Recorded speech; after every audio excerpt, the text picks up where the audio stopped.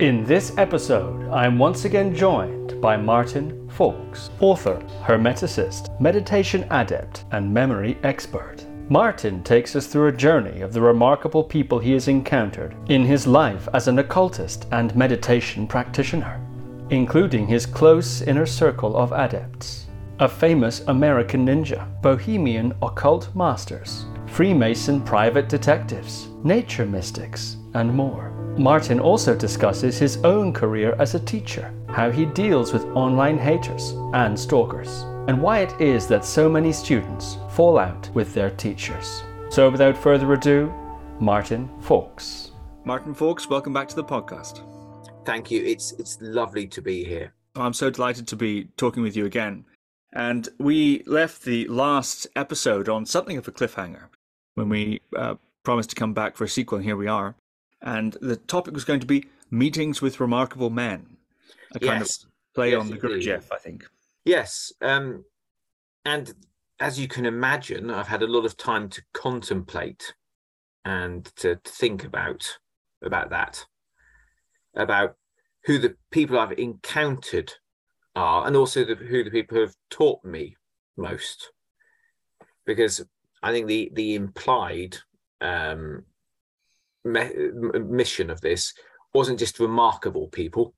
You know, you can meet remarkable people. There are people who they're deep sea divers and they actually go underwater for a whole month at a time and they're in compression, you know, so they die if they rose up. There's people, you know, with great academic interests and with amazing skills, people who survived some, you know, there's things that there's no award for, where people have really fought through illness or through despair for so long, and there's, you know, this battle is as big as any battle which is external, but no one's going to put a statue up.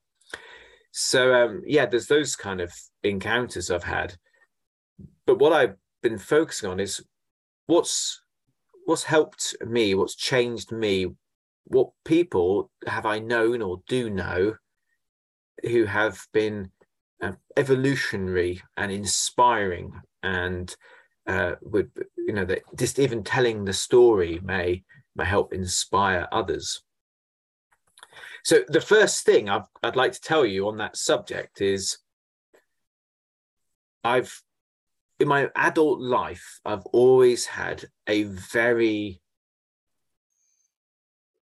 powerful, positive and engaged group of friends around me, and to the degree where people joke, so people I know talk about the Illuminati, you know, or they come up with other names, you know, kind of things. And so I've got allies around me that I'm very excited by their success, and they're very excited by anything I'm doing. And we really do work as a very powerful team, to the point where there's no thought about, you know, favors and concerns about who does what and who pays for what or anything like that. And this is a diverse team of really inspired people. So you've got a lot of different skill sets. You need something creative or drawn or designed, or you need something pitched, or you need something discovered, or you need to find out who you need to talk to. In that team, there's someone. And that kind of support and momentum can't be understated. And I'm very aware that that's not the case for most people.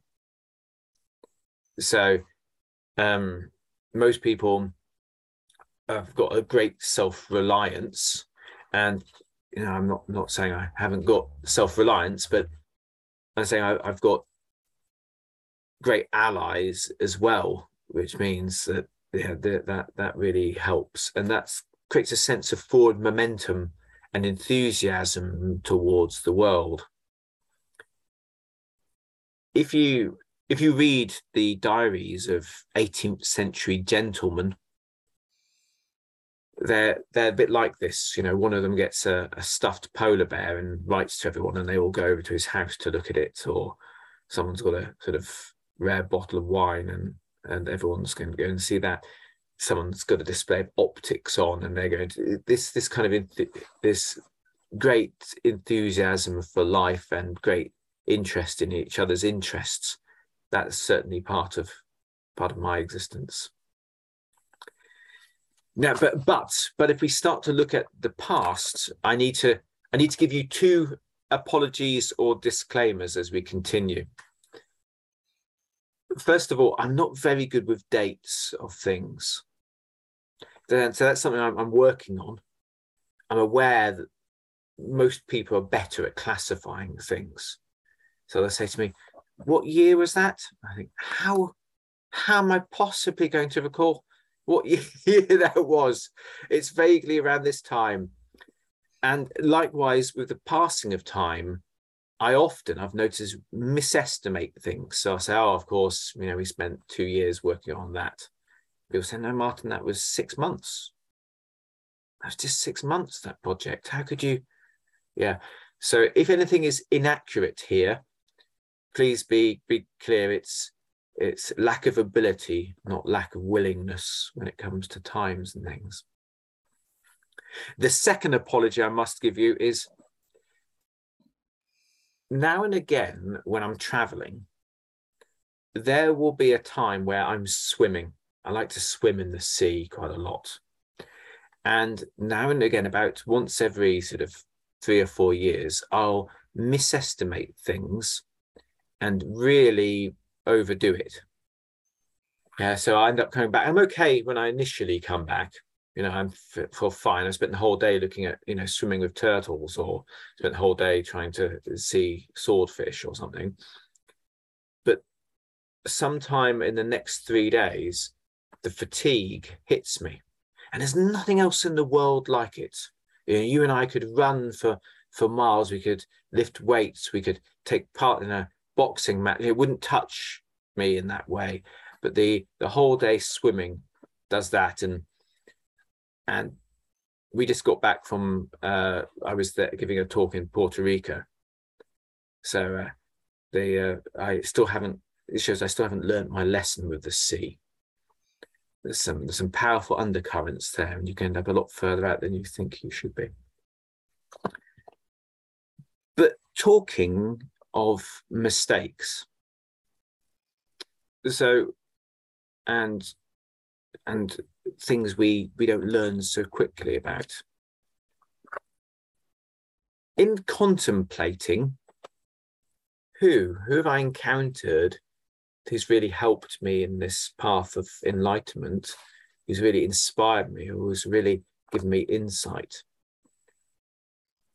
I've spent a lot of time musing about it, and I've realized that often there are chance encounters with people I couldn't tell you their names at all.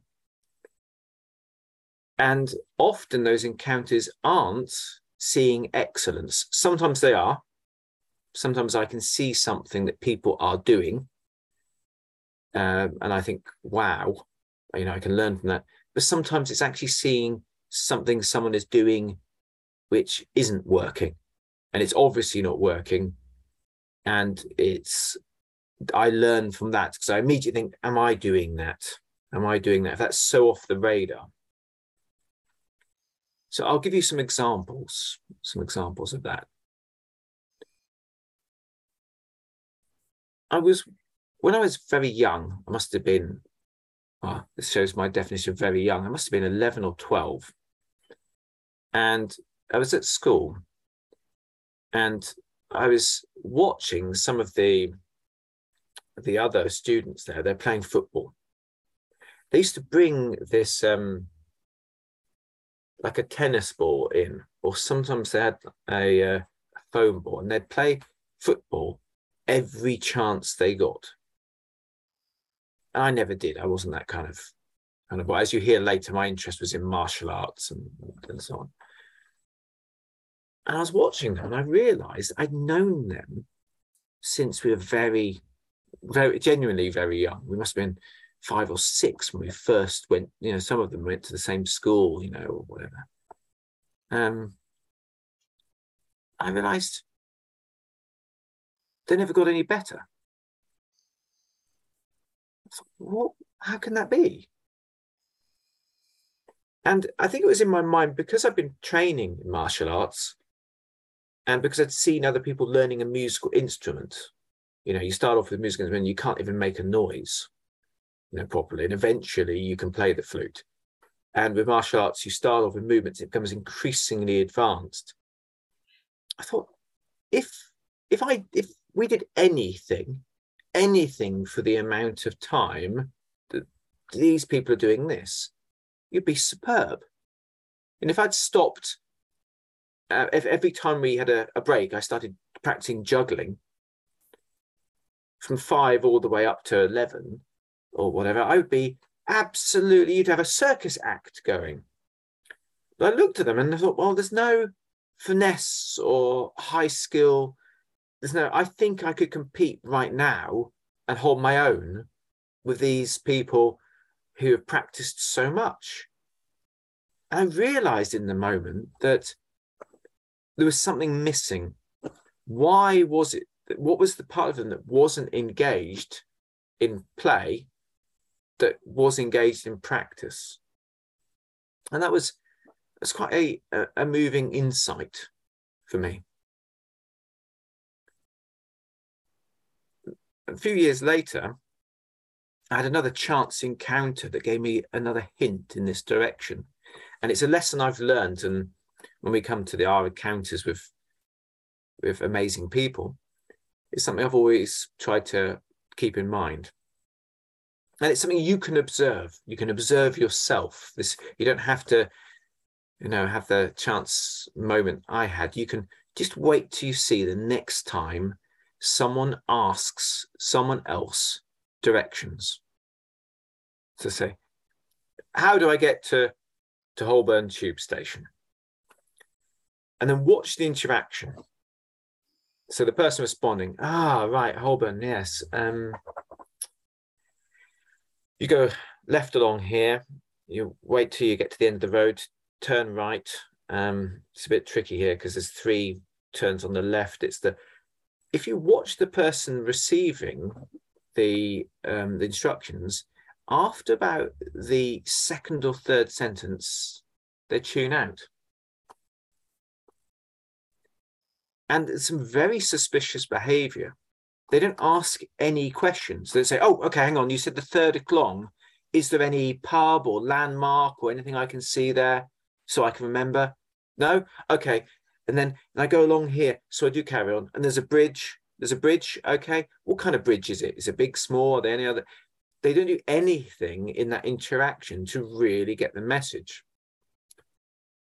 And I realized I did the same. What I would do is, again, I'd ask and I'd tune out. And as much as it's gone in by luck or by, osmosis, I'd follow and then I'd ask someone else. So I thought, well, what's going on there? Because the person does really want to know the information. They're about to try to walk there.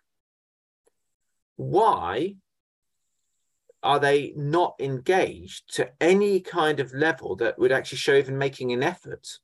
Even, they never ask the person to repeat. They never ask them to go back. There's no visualization. There's no memorization going on. They're not trying to put something together. There's something not engaged in these everyday tasks, or their heart's not there. How often have I been asking people for instructions on bigger things, and I'm tuning out after the first few sentences? So you can imagine these 2 chance encounters. I tend to watch for things. So I started to notice that likewise in other things, people would ask for help. They'd say, things aren't very good between me and my partner. And the moment someone started trying to help with that, they'd say, well, hang on. Why are you trying to give me advice? They weren't after solutions. Or if you asked them, they said, me and my partner aren't getting on very well. You said, so what are you doing? What are you doing about that? There was never a real plan. You know, you'd think if you had been married to someone, 15 years, you could put together a charm offensive that would woo anyone. You know the things that exactly to do. No, there's actually just say that the plan is normally just complaining about it. So looking at some of these chance encounters, for me, they've sort of really touched in my heart. And I made sure that I tried to eliminate these things from myself and look for the reasons why. I'll tell you another experience a bit like this. I was in a Zen temple in Japan, and there were people from all around the world there who are long-term residents. And they do a stretching, a breathing technique. You stretch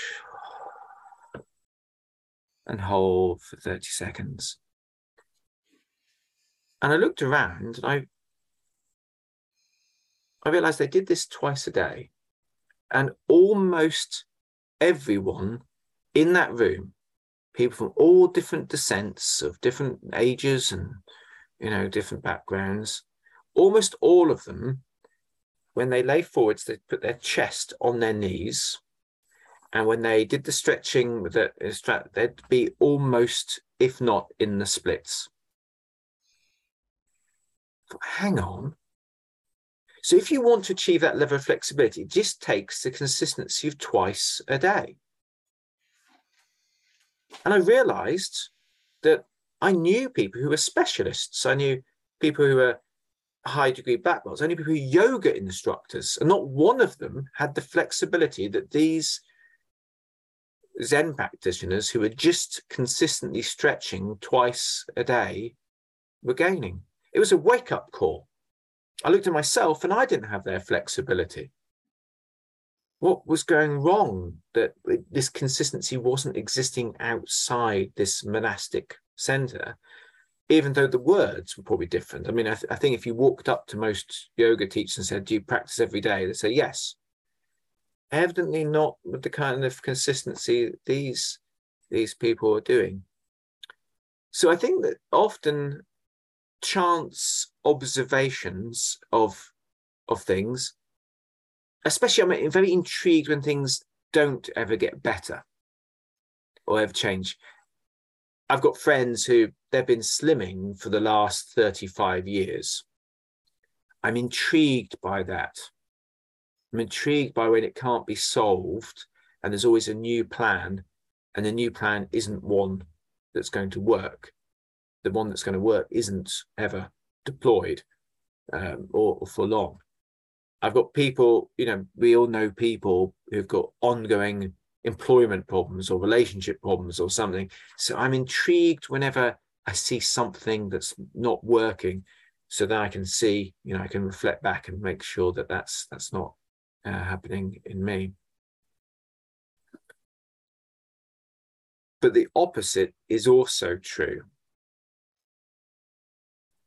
Some of the people I'm going to tell you about, I've spent a lot of time observing their small virtues and really taking note of the things that they're excellent at and why they're excellent. And, I try to make, some kind of underlying principle from it, if I can see consistency between it. So here's a real important one I've noticed. Champions celebrate more than anyone else. If you actually sit there next to a competition, you'll see the people at the top of almost any sport, when they succeed, they shoot that arrow and it hits the bullseye, they don't just say, brilliant. They tend to celebrate 3 times. Tend to go, yes! And then look at someone else, yes! And then as they walk away, they tend to be a yes! And I think that's locking that into the mind. That's locking that into the mind. So as we carry on talking, I suppose what I'm saying is let's really pay attention to these teachers, these people. Let's listen, not like the person asking directions. Let's listen as we should if we're asking directions. As we carry on, and I tell you about some of these wonderful people, let's not be like the person sort of just playing the game or playing the podcast in the background. Let's engage in a way that it's like our juggling practice, not like our football practice. Yeah. Let's be like those Zen practitioners, and whatever we hear or anything I say that you think, wow, yes, press that firmly in your heart, but repeatedly practice it, because one repetition doesn't, get you into the splits. And in a sense, a lot of this conversation is about celebration. Let's not just celebrate this once, say, oh, that's a brilliant person, someone, Martin met, that's an amazing thing.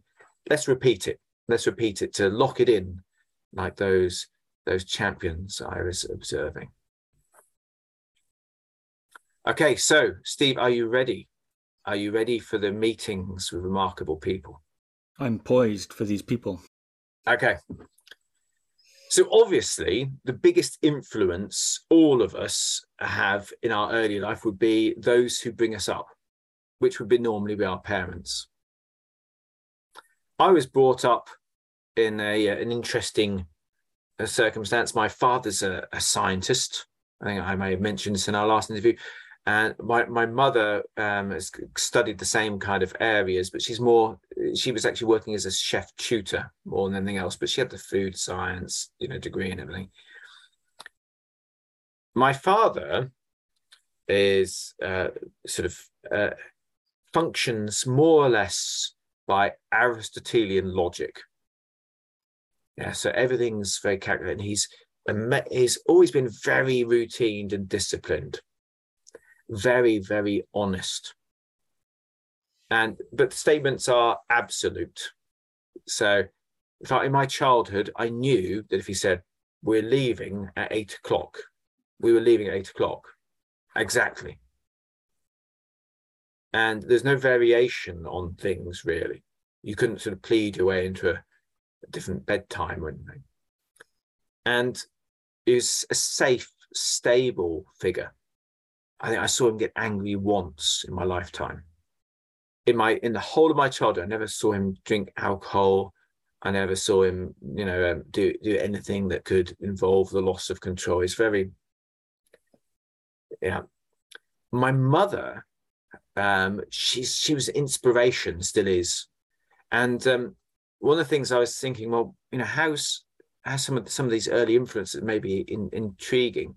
My mother used to tell me tales of her mother, who was she was a clairvoyant, and she used to sort of almost be on call. In Scotland near Aberdeenshire, the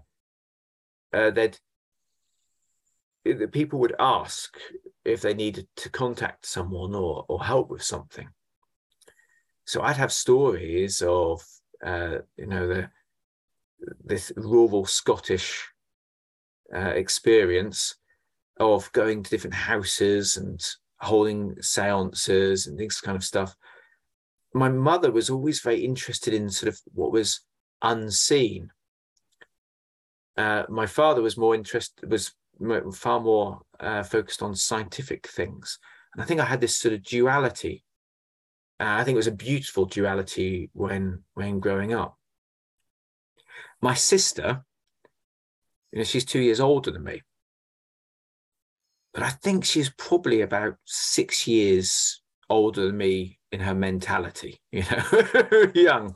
And I've always been very full of energy and very interested. There was always an exciting plan. So she used to sort of have to sort of deal with this ball of fire sort of living in the same house, and I can remember a lot of the things between us were her teaching me to imagine things, and it was really a way to sort of harness this and maybe even distract me for a while.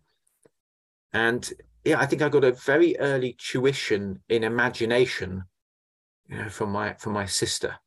And I think these three sort of influence really combined and gave me a good start, a really good start. At school, I think we mentioned a bit of my school life. The first remarkable encounter I think I had, which became perhaps the greatest ally I've ever had it in life, especially on my path. I was at we just started our sort of senior school. So I'm trying to think of the age, what maybe, I don't know, we'd have to, early teens. And an Australian boy had just moved to England. And I'd heard that this was happening. The school had said there's 2 Australian boys coming. And I realized you get a heroic story here, but my friend Atma, he tells it better than me. I was walking up the stairs, and there was one of these sort of tough guy kind of characters, a real bully, had hold of this boy. He'd only just arrived, he's probably wondering where the sun's gone. He's just arrived in freezing cold England and been sent to school. Never worn a suit before, and so a school uniform, and had to put a tie on. And there he was and it was just, he was holding him up against a window, and he had sort of henchmen around him, as some school bullies do have. And I saw this going on. I thought, no, this isn't a good plan. And I remember I loved martial arts since I was young. But I knew this was going to be trouble, and I knew I had to if I was going to help this this young lad, I was going to have to use my mind a lot. So I said to him, "Hey, oh no, listen, you can't do that." And I said, "Well, what do you mean?" I said, I have no personal objection to you attacking or bullying people, but it's my shoes. They're far more straight-laced. You get the joke, yeah? And they're actually sort of robotic. They're programmed. It's some kind of new thing to prevent any form of violence against people in the school. It's just something I can't control." So that was enough, this crazy story, that it distracted them. But they started to actually hit him after sort of a few moments, and it was almost like for me. And I said, "Oh no, now you've triggered them." So I was very flexible. So I started kicking this bully, saying, "No, I can't. I can't control what's happening here." And he started hitting me back. My shoes, they've got a life of their own. It's like they're haunted. They can't stand bullying. So I ended up sort of chasing him around, and I did get a bit hurt in that process. But that boy, whose name at the time, his name was Joss Ginn, he's now a Swami, Swami Atmagyanam. He and I became the closest friends you can imagine. And Atma has spent his whole life searching the Indian traditions. Actually, he's got a more broad focus, but he looks at everything through the Indian traditions. So we trained martial arts together from that moment onwards. And we'd go to 4 classes in an evening, get up, meet, go to school, train martial arts, go through school, and then they let us use the school hall at lunchtime to train martial arts. And then, by the time we'd done a few years of this, we won the gold. It was either me or him winning the gold medals at the sort of national championships together. But we were always just fascinated by the spirituality behind these traditions. And what Atma and I share and amplify in each other is the want to see things exactly as they really are, especially in terms of these things. So it's very exciting when you hear people talk about different colors and traditions and techniques and everything. But what does this underlying thing really look like? So this Chinese call it qi, the Koreans call it ki, or the Japanese call it ki as well. It's pneuma to the Greeks, it's prana. But what does it look like? How does it behave? What's the real nature of this energy in our breath? And we would pressure test everything. Yeah, so anything we got taught, we'd find out if it was true. There was a set of techniques in our martial arts manual that said if you sat meditating in certain positions, you'd have the strength of 7 men. So he tried it and didn't. So we went to the Grand Master when he came over from Korea and said, this doesn't work. Show us what we're doing wrong. I might have mentioned in the previous podcast, do forgive me if I did. There are techniques where you're meant to be able to knock out a person. You remember this? And yes, we tried it and it didn't work. We couldn't knock ourselves. We couldn't knock anyone else out by hitting a point on the wrist. So we went to a acupuncture. We asked the teacher and they said, it's the accuracy. You've got to get it. It's absolutely right on. So we went and paid an acupuncturist and then got a hammer and hit straight on that point. It still didn't work. So we have taken this mentality forwards in our life. And it's a continual ongoing thing. And because of this relationship, I haven't had to read every Veda and Upanishad or tantric text because he has, and then summarized and the opposite from the Western tradition. And we're very different characters naturally. But what's very important here is having a genuine person on the same search as you are with you. Now, there are some differences. So Atma is far more focused on living in harmony and living in oneness and gaining insight. I'm far more focused on ability to do something, ability to use these for ability to develop yourself in order to achieve excellence in life. But excellence and harmony combined work really well. Excellence through harmony. So yes, and if anyone listening to this wants to learn genuine yoga practice, so if you were to go to what is the mechanism, how does it work, how does it move you towards that oneness with life and oneness in yourself, that's the man to go and see. Have a look at Swami Atmagyanam. He runs the yoga tree in Norwich. And in this kind of dynamic relationship, disagreements on things are as important as agreements. There are areas where we don't see things quite the same. As a character, I'm subject to reverie, I suppose. I go through stages of great, overwhelming inspiration. When I realize something, or I have an insight, or there's a deep meditation, or there'll be some connection. For the next 3 months, it's very hard for people to get me to engage with other things.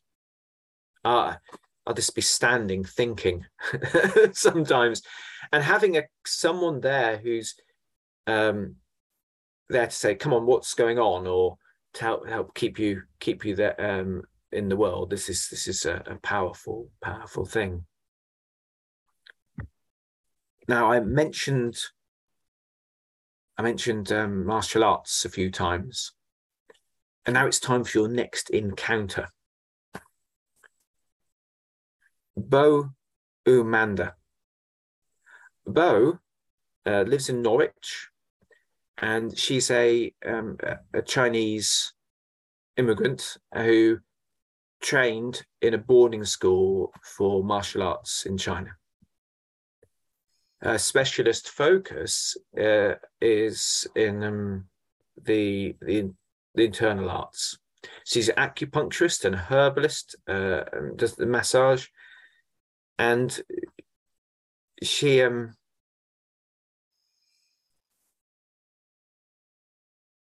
takes small numbers of students to teach Tai Chi and Qigong and some of the other internal styles. I was a direct student of Bo for many years. And I found that her presence taught as much as her words. I went to Bo initially to learn certain Qigong styles. Whenever I get to a point in my training, I think I mentioned my training is from the works of Franz Bardon. Whenever I get to a point where it's a little bit slow, or whereby I think maybe I'm not quite getting this, I'll search out someone who's a specialist in this area. So you can imagine how wonderful this is. Bo taught me that a large amount of my potential, I was actually holding back myself. It was like sometimes when people are lifting things, they tense so hard that the muscles that are lifty muscles and the muscles which are pulley muscles are working against each other. So you're not trying to overcome the weight, you're trying to overcome your own muscles.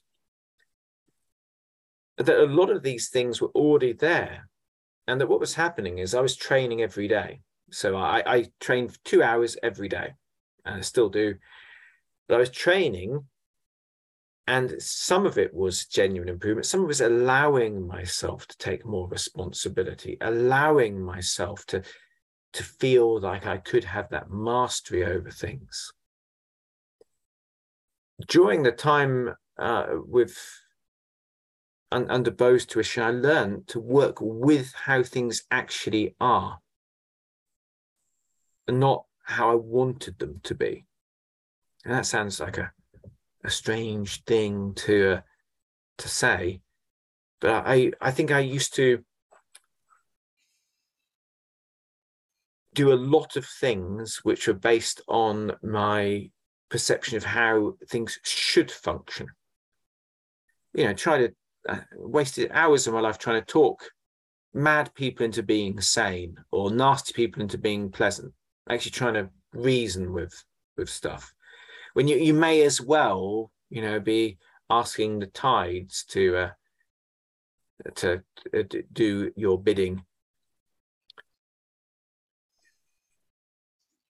I made me realize that actually sometimes I was trying to rationalize with someone who it's going to take 400 hours of therapy to solve what's going on, or I was trying to function in society that had a different rule set than I expected. So learning to see the patterns and learning to work with things and learning to connect with the heart. Bo is amazingly skilled. And watching her, if you show her a martial art movement, it's very rare you'd have to show her twice. And her ability to water the right plants in life, this is superb. When I was training under her, I was a sort of a young man. I was a martial arts champion, a black belt, and she's very light build compared to me. I lift weights every day. And I can remember in Tai Chi they do push hands. I know you're aware of this, but some people aren't. This is a pushing technique. I remember I thought, let's actually try and see what would it be like to actually try this against a top level Tai Chi practitioner. And I was young and perhaps not as respectful as I should have been. So we're training together. We start this, and I said, let's have a competition. And you can see her thinking, oh, I'd rather not. So we start to push hands, and it's training. She's got like a little training hall in her house. And I was rather amazed very early on, actually, what force there was behind her counters. So I didn't really know pushing hands so much, but I knew other martial arts. So I suppose what I was trying to do was to try to, there's things like double palm strikes and things, and I was trying to do that with a bit more gusto, but with less impact.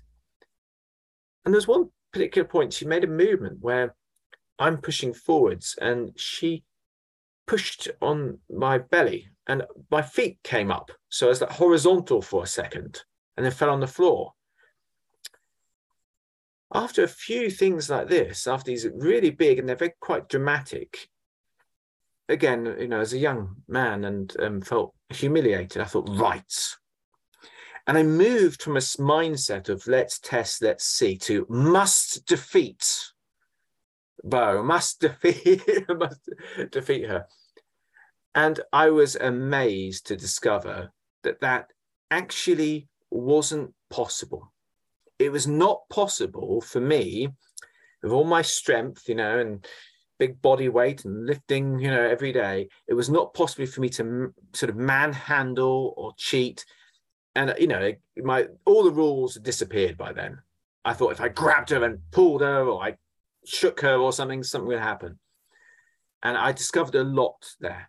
I discovered a lot because moving with what I was doing, but then taking advantage of opportunity, remaining in the moment. This is a big thing, that I think it changed my view of things from then onwards. So again, if someone's listening to this and they want to learn genuine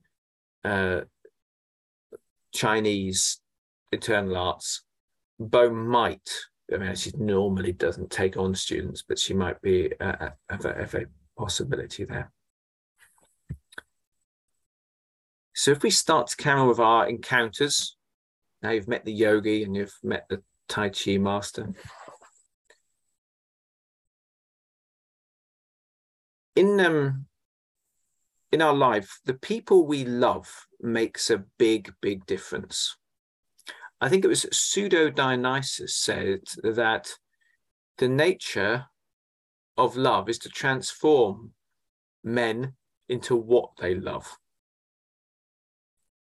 And I really think that's true. I think if you love watching violent things on television, you do become more violent. Yeah, I think if you love eating high calorie food, you become more high calorie. You know, I think if you like getting drunk, in fact, you've probably met some people who've taken a drug of some type, whether it be caffeine or alcohol or whatever. They're more like it permanently. It's become part of their personality. They've been practicing being drunk so much in their spare time that they're drunk all the time. But the people you fall in love with, that does have a big influence. And some people are more moved by this than others. You know, I've seen people where their whole political vision shifts. They fall in love with someone and, you know, a few weeks later, they're following their religion or their particular point of view. Now, unfortunately, in our society, it's not the done thing to talk too much in positive terms about the people that you have loved in the past. It's, you know, it confuses people. But I have learned a lot from my past relationships, from a past marriage, and from really positive things. Now, my present love, my true love, Kindra, people listening to this podcast may or may not be aware of. Kindra Jones, she was when I met her, Kitty to her friends, now Kindra Folks. she has had a big and dramatic change on me and led to some real big breakthroughs. So when I met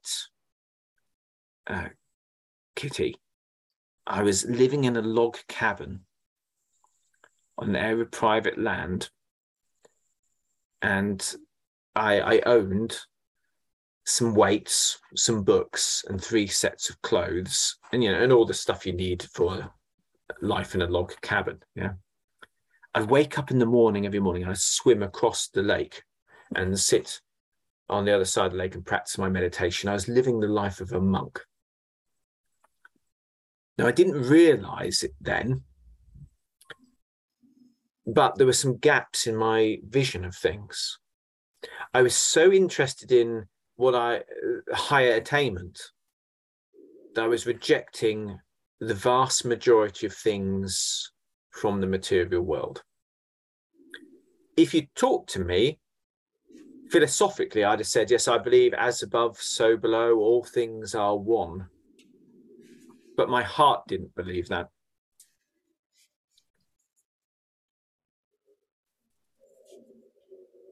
And probably my ascetic training was getting a bit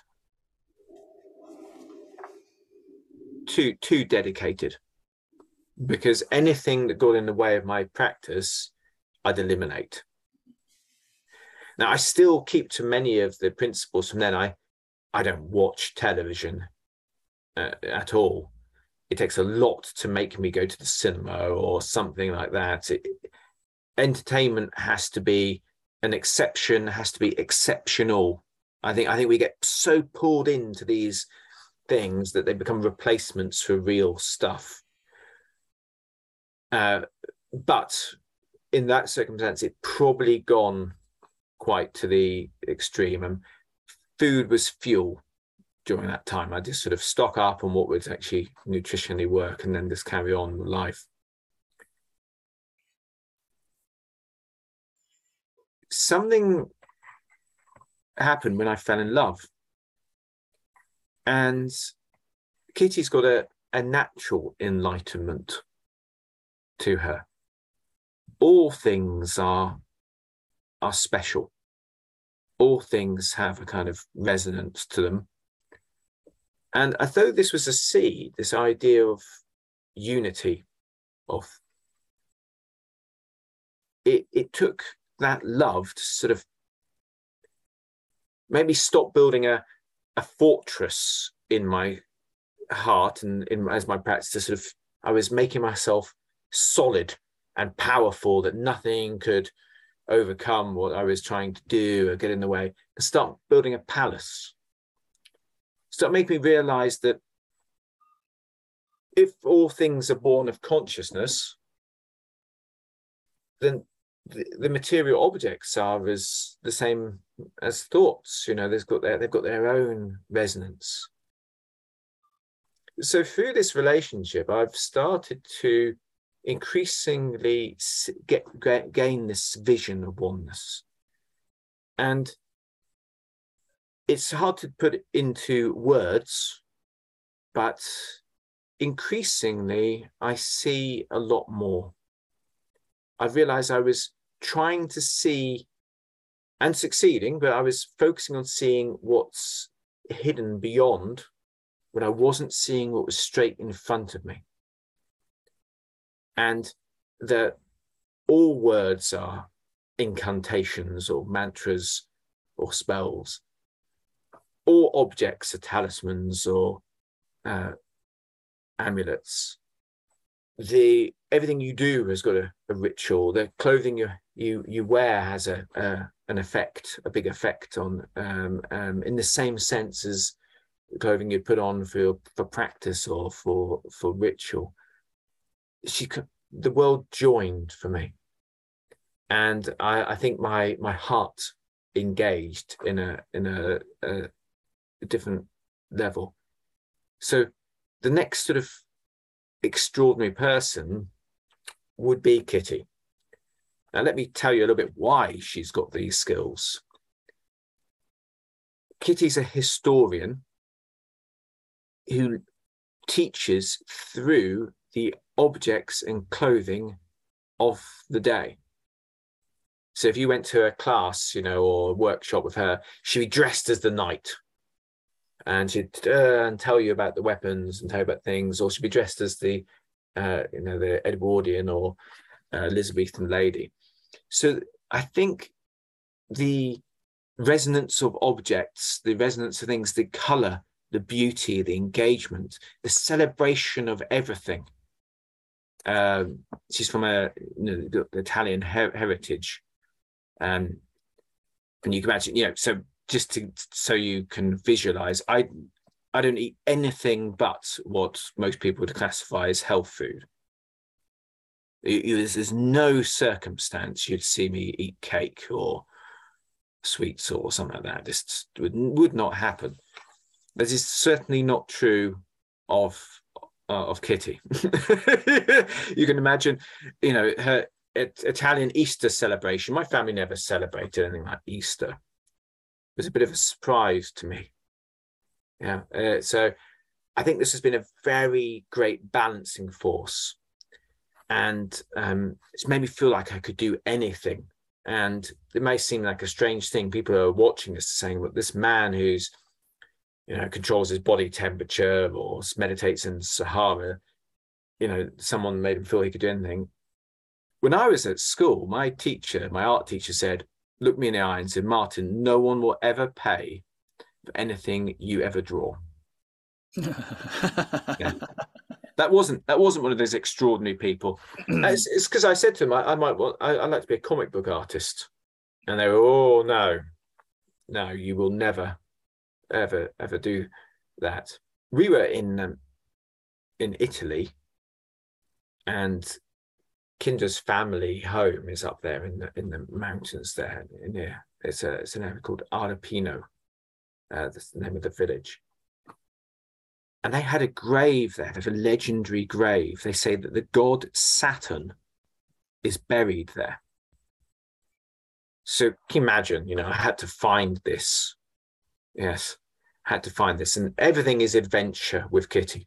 And we have climbed volcanoes, crawled through glaciers, gone through underground catacombs, which are reconstructions of Hades. I actually lost her in that catacomb. Yeah. This is too adventurous. Yeah, swam with sharks and we got into there's certain temples in Sri Lanka which are said to be cursed, and of course she said, "Well, I want to see this." Like, oh, we want to go somewhere that the local practitioners are saying cursed, Kitty. Yes, I want to see what it's like. So yes, we've had so many adventures. One of the adventures was finding this tomb. And, I told you I'm subject to inspiration. I spent a year thinking about the death of Saturn. Well, Saturn, the god of death. Death dies in that alchemical. There was something in there that ate at me and led to a great insight. I drew a set of cards based on it. I couldn't express in words the insight that finally came forth. It was Kitty who said, "Yes, do that, draw them. We'll make that set of cards." So I think many of the heart-based things, that perhaps that's where, I needed a bit of inspiration. So yeah, she's a remarkable person and has been a remarkable influence. So our next remarkable person, extraordinary person, I think you have talked to yourself. Stephen K. Hayes. So here's an important thing to start this with. One of these side quests, so everything's based on this book, on Franz Barden's Initiation of Hermetics, well, actually on all three books, Initiation of Hermetics, Practice of Magical Evocation, and The Key to the True Kabbalah. One of these side quests, luckily, took me into the presence of Stephen Hayes. And here's a very, very important thing to say. Stephen Hayes is the real thing. So if there's anyone you could ever encounter in life who represents genuinely doing it, it's him. So let's talk in terms of Buddhism. It's very easy for us as humans to get distracted. Someone says, here's the Buddhist teaching on how you can purify yourself and correct the mind and achieve a higher state of consciousness. And people say, certainly, where did that come from? And they say, oh, this is originally from a Chinese document. You say, and which type of Chinese document? You say, oh, this is from the Heart Sutra or the Lotus Sutra or whatever. So, right, really? And people get interested in the distinction of where it's from, what it's doing, who said it, what color it's got, and what the distinct message and what the historical variations are. Now, that's very good. If you talk to Stephen Hayes, he knows all these, but he's looking at how to do it as an instruction manual, how to really do it. And in a world where so many people are moved by status and position and whose approval they're going to get and how much money they're going to do and all that kind of thing, there's a beautiful results-based, clear vision in that man's consciousness. And I found that every single moment in his presence led to life-changing insights. So I can say, without a shadow of a doubt, before I went there, I hadn't fully, and this is going to sound absolutely crazy, established a plan for what I was trying to do in life. So I had a vague inclination towards what I hoped would happen, but there was no self-direction in the sense of really thinking through, what am I doing that's going to cause that? Cause and effect was there, but it wasn't there. And this is hard to express. You've probably had this. Everyone listening to this at some point has had an insight, which is when something fully sinks in. And then you could try to tell people, you say, I didn't realize this before, but this. And people say, yeah, I know that. You say, no. I knew that, but now I know that.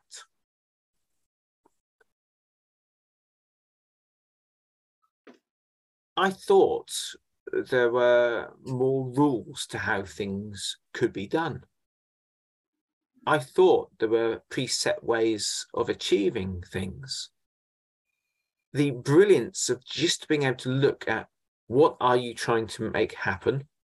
How can you make that happen? And I could only start to see it initially through martial arts, where a lot of martial arts are like a historical reenactment. You know, so you're moving like you've got samurai armor on, fighting against someone who's got a stick. Actually, sort of how are we going to do this? This was an amazing experience to have. And some of the sentences, you know, I can still hear them just cut through in my mind, to the point where, like planting a seed, many years later, it's still there. One thing I hadn't done is look at the people who were talking with authority before then to see, could they do what they were claiming to do? So if they're a teacher, you know, were they relying on saying, this tradition is behind me, this tradition is great, therefore you should listen to me, or I'm this person's student, you should listen to me, or this is in this ancient document, listen to me, or I've memorized this information, listen to me. You want to make sure your fitness instructor is good and fit. You want to make sure that the person, your tutor, can pass the exam they're trying to get you to do. It's a very important thing to look for results and have a clear idea of what you're going in to. What are you trying to achieve? Many people have got confusions with that. I had a big insight on that subject. I was once at a seminar with Stephen Hayes, and people had paid a huge amount of money to fly over to see him. And then they paid a fee to be there, and they'd bought their own lunch and they'd got prepared and everything, and everyone's training. And I noticed groups of people when he wasn't looking, relaxing. And then when he came back, they'd be like, yeah, no, I was training all the time. And the attitude was kind of like, haha, we've managed to, get one up here. I thought, how utterly strange is that?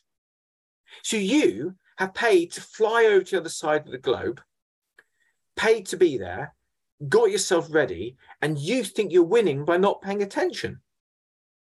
What confusion and conflict must be going on in the consciousness there? I mean, if you really wanted to catch him out, you could have just sent him the money and stayed at home, pretending to be ill. So, yeah, sometimes there's these moments where you see, these things and stands out there. Stephen is on the search all the time, always improving, always learning from different sources and from different people. And the many critics you'll hear, many critics, and often they try to inverse the goal. So they'll say, that Stephen Hayes is only interested in doing this or only interested in doing that. And the things they'll list are the things that they themselves would like to achieve. So I suppose what I'm saying is there might be a little bit of white noise around some of the teachings there. Be absolutely aware that this is, a sign of the genuineness, not anything else. People can be intimidated by greatness, and this man is genuine.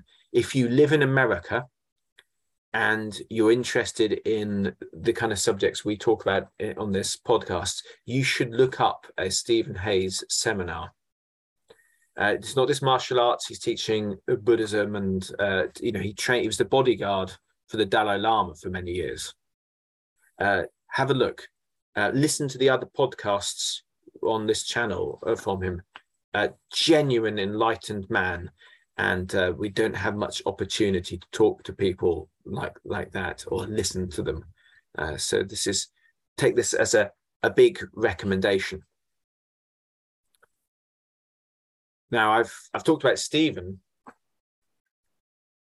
I must be clear, I've had many teachers who have spent a lot of time on me without asking for much in return during my times in Japan. And it would be disrespectful not to mention that here. But I also want to say that the greatest examples I've seen there are examples where it's not been verbal. So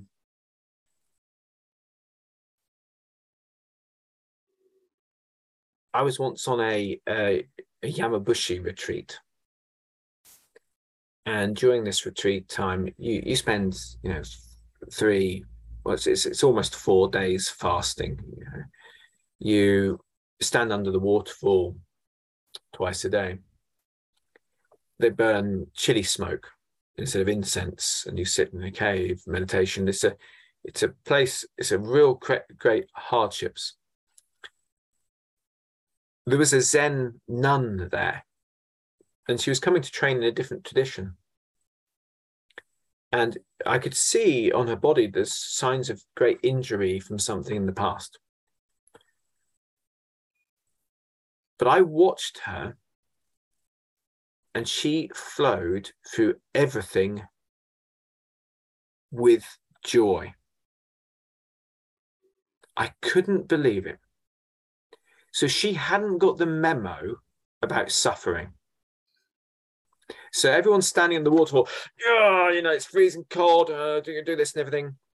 At the end of it, it was just me and her, and she's under there. And if you look on her face, she's got the same face that you would see on if you left a 7-year-old and 8-year-old next to a little waterfall in a park in England in the winter, and you say, I'll be back in a second, guys, I'm just going to get something. You come back and they'd be wet. You mean, what? what are you doing? And they said, they'd have jumped in and out of the water, and you'd be like, what are you thinking? It's, she saw this in the same sense that the child would, in that we're going to go under a waterfall in winter. All right, then. Okay, then. You crazy guys, let's do it. Let's do it. And because of that joy, because of that sense of, I don't believe we're doing this, whereas everyone else was in there suffering, and they knew the techniques, they knew the mantras, they knew how to heat the body up. She hadn't had any of this, but she was there for about the same time as the more experienced practitioners there. And so I position, myself so I can, this is a specialist thing for me. So I'm able, just at the end, just to be able to have a look and see who's remaining. And the whole trip was like that. She was bolt upright when everyone's all tired, and oh no, it's time to meditate and everything. She's like, we're burning chili smoke. Are we really doing this? And the teachers who have done this long, they can turn all the responses off. She didn't. She couldn't do that. But she was like through the whole thing. And it was superb to see. And everything she did was done to the letter. I watched her practicing. Now, first of all, let me be clear. The Japanese people in general are far, far, far more fastidious than we are. If you watch a Japanese teenage boy putting something in the bin, he takes the objects and he'll scritch them down, and he'll make sure they're scritched. He'll just put them in there, and there's something that needs to be put in there. Let's say if I gave you a bird box and said put that in the bin, you just put it in there. They wouldn't. They'd take it apart and take the nails out and sort it and put it in a nice little pile. And it's not just that, everything is more fastidious. But watching this Zen nun doing everything woke me up in a way I just cannot describe. Because when she was talking, it was rhetorical training and eloquence lessons. When she was listening, it was active listening in a way I'd never seen before. I saw her sign her name at the end, and it was calligraphy. Now, it's really hard for me to get across because it took ages for me to realize till afterwards. But there was a vision of something I saw in just her mundane movements that made me realize that the mystery I started working on when I was in the answer to the mystery of the playground. There's something not engaged in humans, which there's a level of engagement, dedication, and focus which is possible, which we're not quite reaching normally. And it's where we should be. If you look at the progression of life, when you start off and you're a baby, you're not very aware at all. You're doing random movements. You're just trying to suss out what's you and what isn't. Yeah. Then you move to other forms of play, which is you learning in different ways. So your awareness is growing and growing and growing and growing and growing and growing. And then you start to move to, there are different stages of play. There's play on your own, there's play associated with someone else, so you're playing next to each other, and there's playing with the person. All these stages are natural stages of awareness. What happens in our society is we get to a point where we think that's the end. You're an adult. That is not the end. We're keeping ourselves in a state of undevelopedness. We're not there. Miyuki had found where we should be going.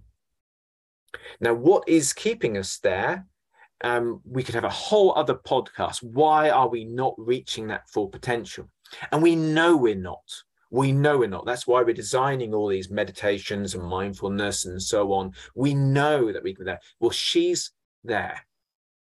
I saw her hoovering a room at the end, so everyone else is doing it. I saw her hoovering. And the precision of it. I'd never seen anything like it. Enlightened hoovering. Everything calm, everything centered, everything precise. I saw her watch things. So, you know, when there's something that needed to be done, yeah, so we'd have a look, and we'd think, oh, I've got to do that in a while. Oh, that's vaguely what happens, and that's the routine. And she'd memorize what was about to come up perfectly. She'd actually really do it. So she was a great influence on me. Another practitioner who I don't even know the name of. Often when I go in these retreats, I spend another few weeks on my own. You know, it's a routine I've got together. You can pack some food. I've actually found out some of the traditional recipes for if you want to go wandering around the mountains. And some chance encounters sometimes make a big difference. You know, so you can, as you've probably observed, I'm a watcher of people.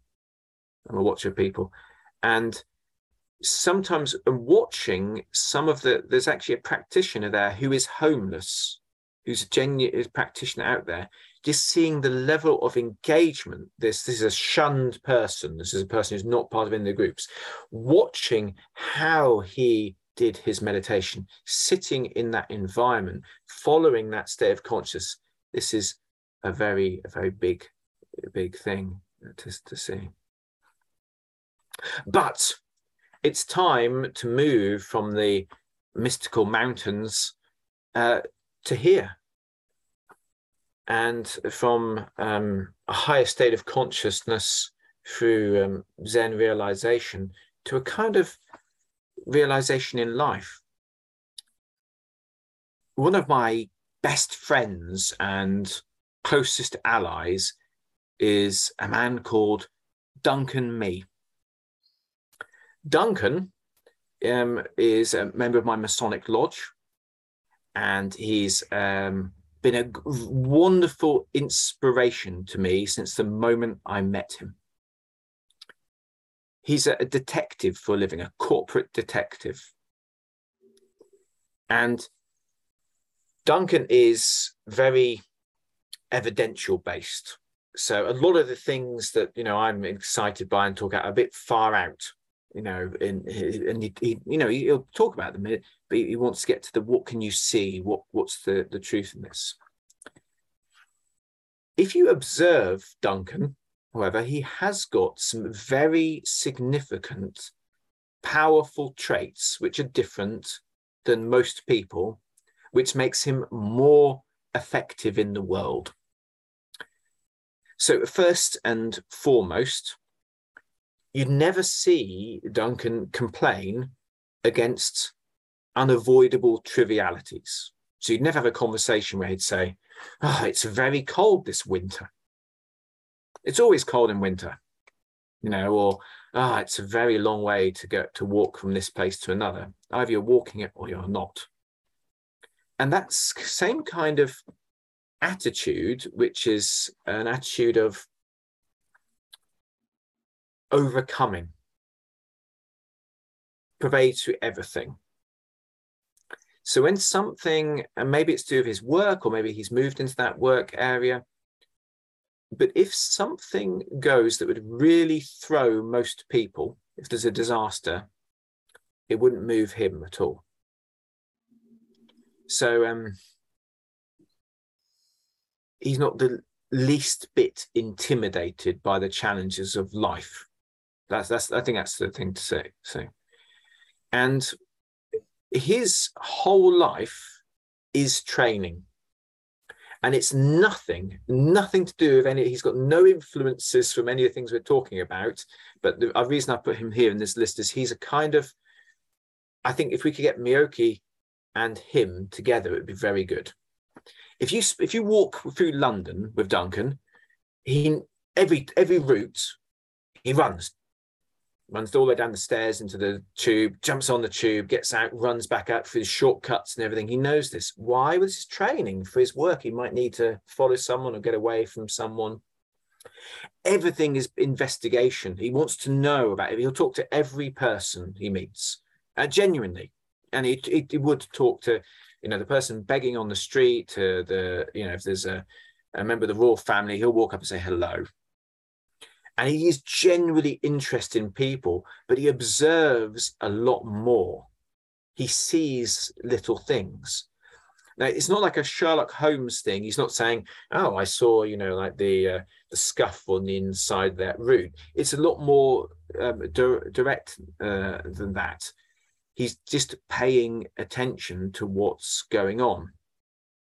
And likewise, his heart is more engaged. So here's a real experience that it really woke me up. One of our friends was ill, and the doctors had said, there's nothing you can do about this. And Duncan says, right, is that really true? Have you had a second opinion? Have you done this? And he went and did the research, really looked into it, spent a lot of time doing and found out that no, it's not true. And this is a real serious condition. And it made me that kind of always fight something. Yeah. If you've got an illness, if you break your arm, soon as it's back, Duncan would be exercising it. In fact, that I've seen that happen. Duncan would be on to that. You want to find something out, explore it from every single angle. Now, when I first met Duncan, we'd see each other, every few weeks in London, and we were always coming up with challenges for each other, which were they probably were either Sherlock Holmes challenges, or they were sort of challenges to do with your ability to achieve things, really. So he'd say, right, there's a private party, Martin, over there, get us in. So this would be in the evening in London. And I think, well, I don't even know. So I had to learn to think like a detective. And that kind of insightful contemplation and ability to understand things, this is a really big thing. And almost that spirit, of just to do it spirit. So for Duncan, there's probably no afterlife. There's a lot of these other things, but you don't need it. He doesn't need that that kind of stuff to fully live life. Duncan has actually made a bit of an impact on the world that you can see. Him and his brother bought Dartmoor Safari Park, and they made a movie called We Bought a Zoo. I think Thomas Hayman Church paid Duncan. They turned him into an accountant, which is a bit of a pity, because the real man is one of the most impressive people I've ever met. And actually, I'm realizing maybe we should get him to meet Stephen Hayes as well, because the same kind of skill set of make what you want happen, or find out what you want. I mean, I'd have no doubt for, is the agency, Cerberus is his detective agency.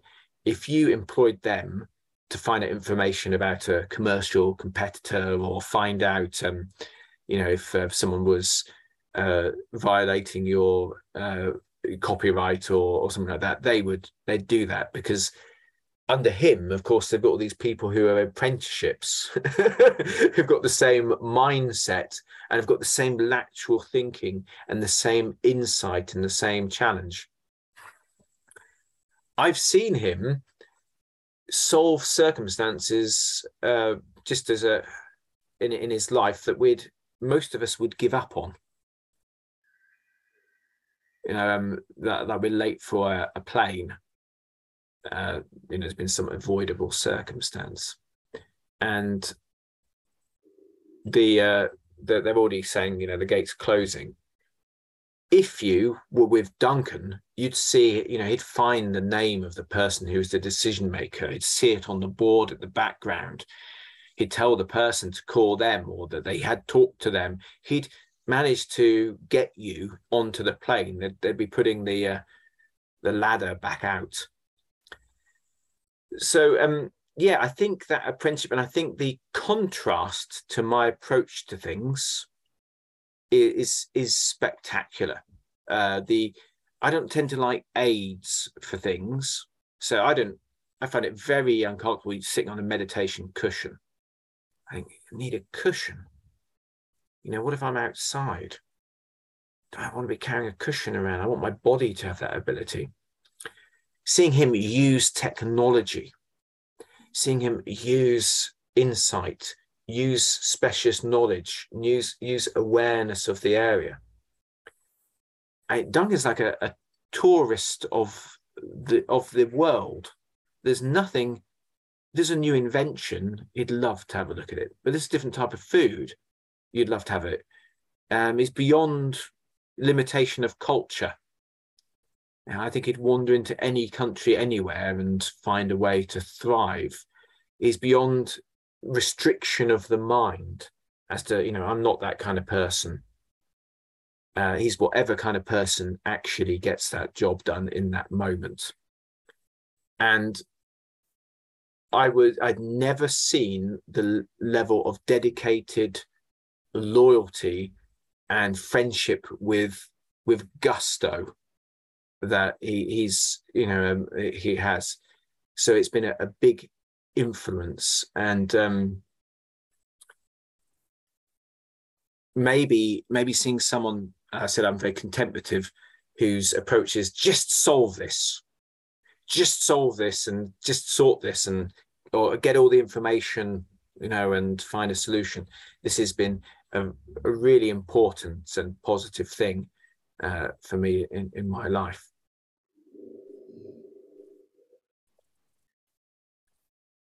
Okay, so now we come to some honourable mentions. There are some people in my life who I pop in on, or they pop in on me. And they're of great influence in my life, but I don't talk to them often. And some of them I'm going to mention in a way that people who know will know. So there is a member of the English aristocracy, I think that'd be a good way to describe it, who has explored almost all of the spiritual paths possible. And that person is an ally and a friend to me, and someone I've really listened to because their words are seeds. There's someone else who owns a esoteric bookshop that many people go to talk to. A lot of them talk to her. I always make sure I listen to her. Now we've moved from areas of honourable mentions. There are other teachers who they are traditional in their approach to things. Many people watching this will be aware at a certain point in my training, I went to the Czech Republic. Probably aware of this. So the two biggest influences on my life, probably from their form of my training, are Franz Bardon and Giordano Bruno. And we can talk about Franz Bardon and Giordano Bruno a little bit later on. We can talk about people who've influenced me in a way that I can't quite describe, who are no longer physically present here. Franz Barden has been the greatest blessing. And it's actually through the practice of the exercises that his books contain that I've learned the most. And everything I've ever wanted in life has come true. And indeed, the forms of success that I've rejected, I thought I'm not interested in that, have also come true. So everything's fallen into place. I really do believe, as I talk to you now, Steve, I'm living in eudaimonia. Do you know that term? Yes. Okay. So it's all, everything's flourishing. And for me, Franz Barden's books have had many different levels to them. I've read them again and again through the years, and I follow the instructions absolutely precisely. So a lot of people, when they're training, they try to change the goal. They try to lighten the goal to rather than reach the limit. You know, it's a bit like you're trying to jump over a hurdle, and you can put the hurdle down. Yeah. We've all experienced it. You know, we all say, right, today I'm going to do this. And then you think, when I said this, I actually meant this. Or did I mean that? I meant that. Tomorrow it'll be this. Yes. So in order to make sure it's today, and it is this, I've always kept to exercise to the letter. After my visit to the Czech Republic, I gained, for the first time in my life, a fully engaged teacher who is of the same set of practices or tradition. Now, I say tradition, I would argue that these exercises are universal. You'd find them, it's like an ink blot test. You could look at them and you could say these are traditional Hermetics. You could say they're Neoplatonic. You could say they're yogic. You could do this. And this practitioner would most certainly rather never be mentioned. Yes, certainly by name. But let's give him a nice. Let's anglicize him. Let's make him. Let's call him Oliver.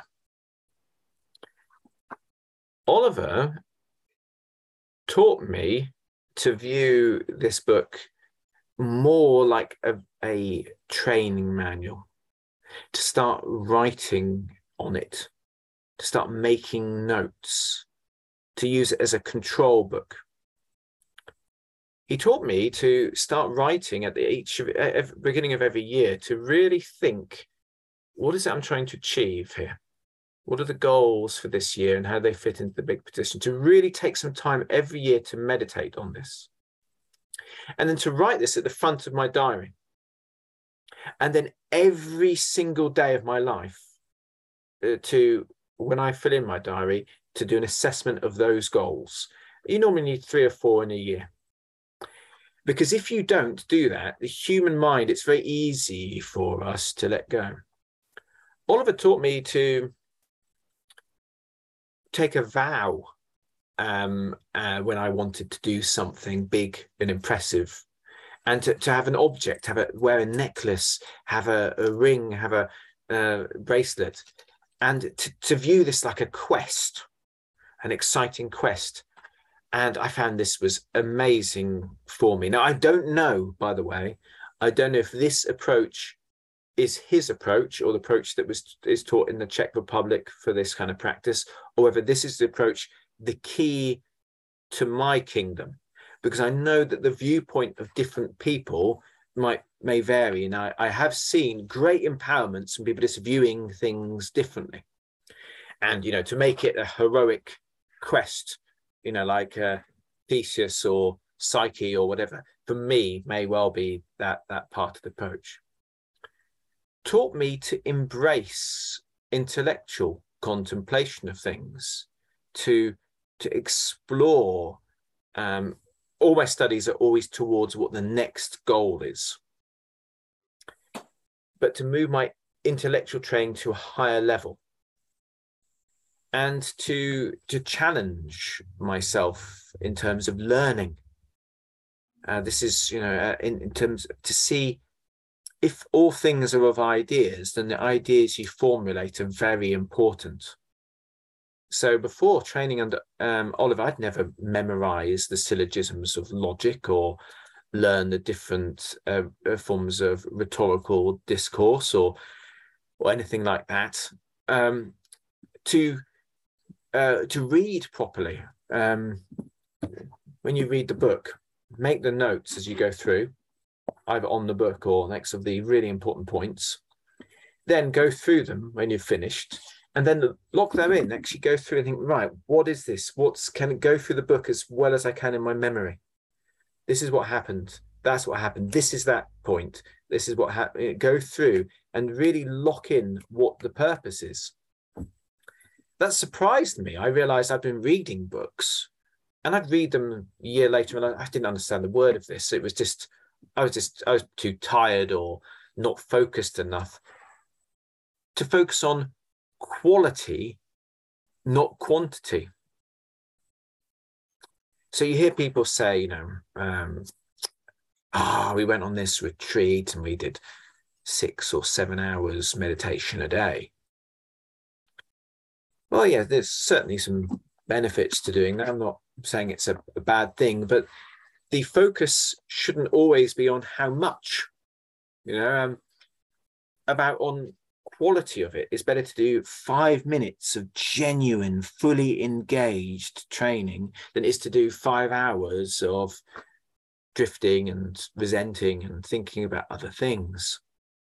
And the same with work.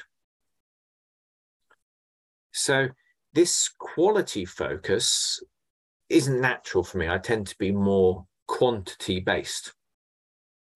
So this is a really important, working with someone who likes high quality everything, likes to know workmanship, likes to know detail, likes to have everything just so, only does things fully. This is another, enlightenment experience. This is another wake up for me. There's a tendency in some people to do things what's the easiest at the moment, at the time. Someone sends you an email and it's got a list of 5 things that all need to be answered. I used to answer the first 2 and then they'd say, what about these? And then I'd answer those. And then we'd come to things. And it was, it's very busy. I get a huge number of messages every day. I get sort of between 60 and 100 emails every single day. There you go. And likewise, that's almost on the queue. There you go. I get lots of phone calls as well every day. Yes, lots of Facebook messages. So I sit down, I do an hour emails and an hour other messages every single day. And I do this meditatively. So if someone sends me an email, I read all the points they've asked. And I also think, what else is going to be required for this to happen? Or what else do they need to know? So I try to answer that, make that single message the most enlightened, in order message I can. Now, it's not, I'm not perfect, but I'm working on it. So that instead of 10 emails, it's 1. This focus on quality of work, not quantity of work, in our exercises as well, making that I before this tuition, I thought a lot of things would become easy if I just kept doing them a lot. Now I've discovered, or I learned, that a bit like if I said to you, I'm going to get a professional acrobat and I'm going to ask him or her about the most amazing, the highest level feats they perform, they say, no, it's never easy. Powerlifters, they work up to their lift attempt and then they take a break because it's something they could only do at the peak of their ability if they're worked up to it certain times. a lot of these exercises are like that. I didn't realize that. I was waiting for them to become easy. Some things, while you're here, aren't going to become easy. It's learning to accept them in that state and learn to get that kind of peak concentration and interest. You know, the Czech people, they have their own qualities as well. And you can learn from that different culture. They're wonderful, wonderful. You know, it used to be called Bohemia. Well, they've got that in their spirit, but they've got great control with it. So they feel emotion and they dedicate through things. And if they say something, it's going to be something they're going to do. They do things with their whole heart, but their heart doesn't get out of control. And it's quite amazing to see. It gives you context to these instructions when Bardon says, this is how it is. That is how it is. It's not vague. Yeah, and you will find, or conversely, some of other cultures, they can't even visualize the rigor. So you say to them, this conversation, I practice 2 hours every day. And then on Christmas, they're surprised that you do it. Or you come to the house and they're confused when every evening you're doing it. They can't visualize.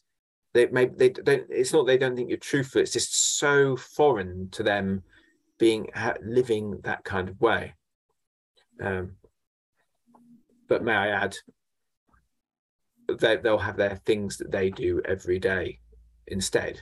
They'll have things they'll do every day, but not things that involve a push or a transformation. Okay, and now it's time for our final teacher. So once again, from this this time in the Czech Republic,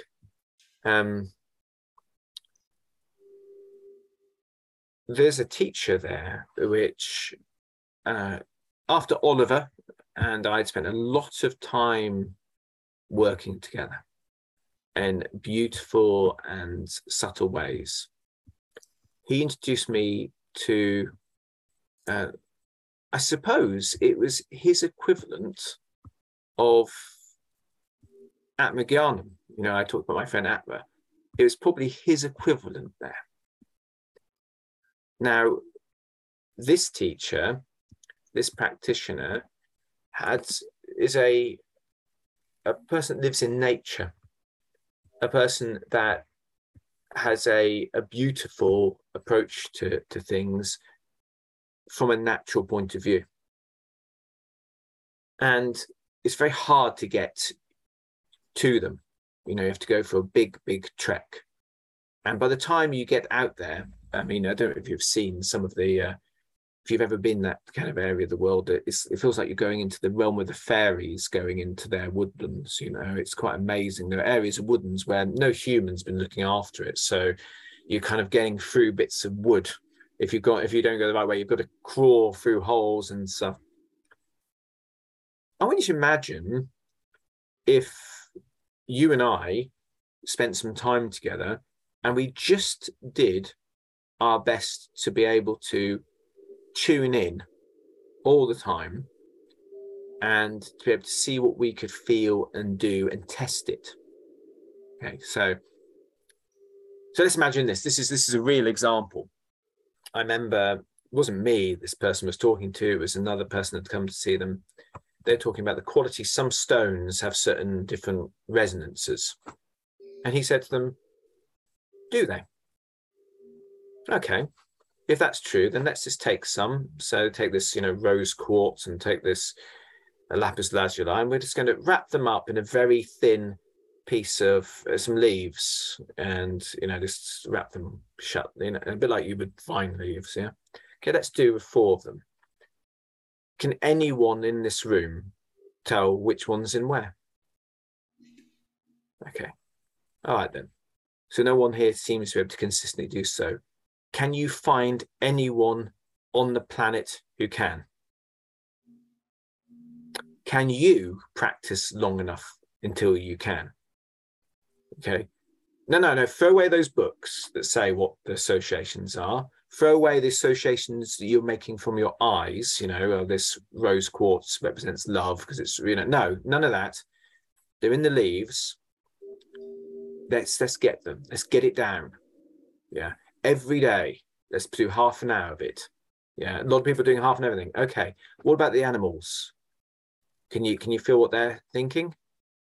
No. Okay. Well, let's just crowd everything out. Let's just every day, let's spend half an hour just sitting here. What can we see? What can we feel? These elements, can you find different areas around here where you think you can feel them more? Okay. What can you do? What can you do together? Okay. This water is, can you tell which water has had this done to it? It hasn't. And this attitude of constant training and repetition, exploration, it's very refreshing and very different. Now, in environments where a lot of people would be scared to be caught out, I get, this causes trouble for me is sometimes as well, because it's not on my radar, but it's on other people's. But some people wouldn't want to be able to get it wrong in front of people. If I'm a great high priestess, or I'm a hierophant, and you say, no, you can't tell the difference between the stones here, or you can't tell the difference between the water, or you say you're at one with this element, but you clearly, when you're outside, you can't use it. You can't cool yourself in the hot and heat yourself in the cool, or there's but this just doing it stuff. And for him, the exercises in books, and maybe realize they were like a starting pistol. So if someone just said to him, the planets have got different influences, bang, he'd just be out there, find Venus, sit under Venus's rays for an hour. What can I feel? What are the real influences? Can't feel anything. Let's try that for another 3 months. Let's get to the point where I know where it is in the sky. I can tell when it's rising. Okay, brilliant. Let's do that consistently and test it. Am I getting it right? Can I get this wrong? Let's sit. Are there anything behind different? Do the different constellations have a different thing behind them? When I'm talking to a person, let's engage this kind of sense. So I had relentless, rigorous, daily training in this area for years on end. And it really is, if someone said to you, right, I'm just going to, just Martin, we're going to turn on a whole new layer of sense in your life. The radar's on. I'll be walking through the city, think, right, turn that off. Turn it off. But I think that genuineness, and I tell you, it made me realize that some people, they don't believe what they're saying. If they did believe what they're saying, they'd be so excited. They'd be sitting there waiting for Venus to come up, or waiting for the constellation, rather than sitting, watching what's going on YouTube or TikTok or whatever. They'd be doing that. That's far more exciting than any of these things. Now, these two great teachers, and it's a very important thing, have spared no effort to teach me. They waited till I got to a certain point in my training, and they said, okay, never asked for anything at all in return. Anything. So, I mean days and days, hours and hours of one-on-one tuition, never asked or accepted anything. And it was partly because of them I started to realize something. I started to realize that I say no to students all the time. No, not interested, not interested. I was concerned about the responsibility and also about a lot of the social stuff. People want to talk a lot. I don't. Conversely, you might not get the impression from this interview where you, my dear friend, haven't said anything but yes for the last hour. But I tend not to. A lot of the conversation people have, I think, why are we doing this? So I thought it would take up a lot of time. I thought it would take me off track.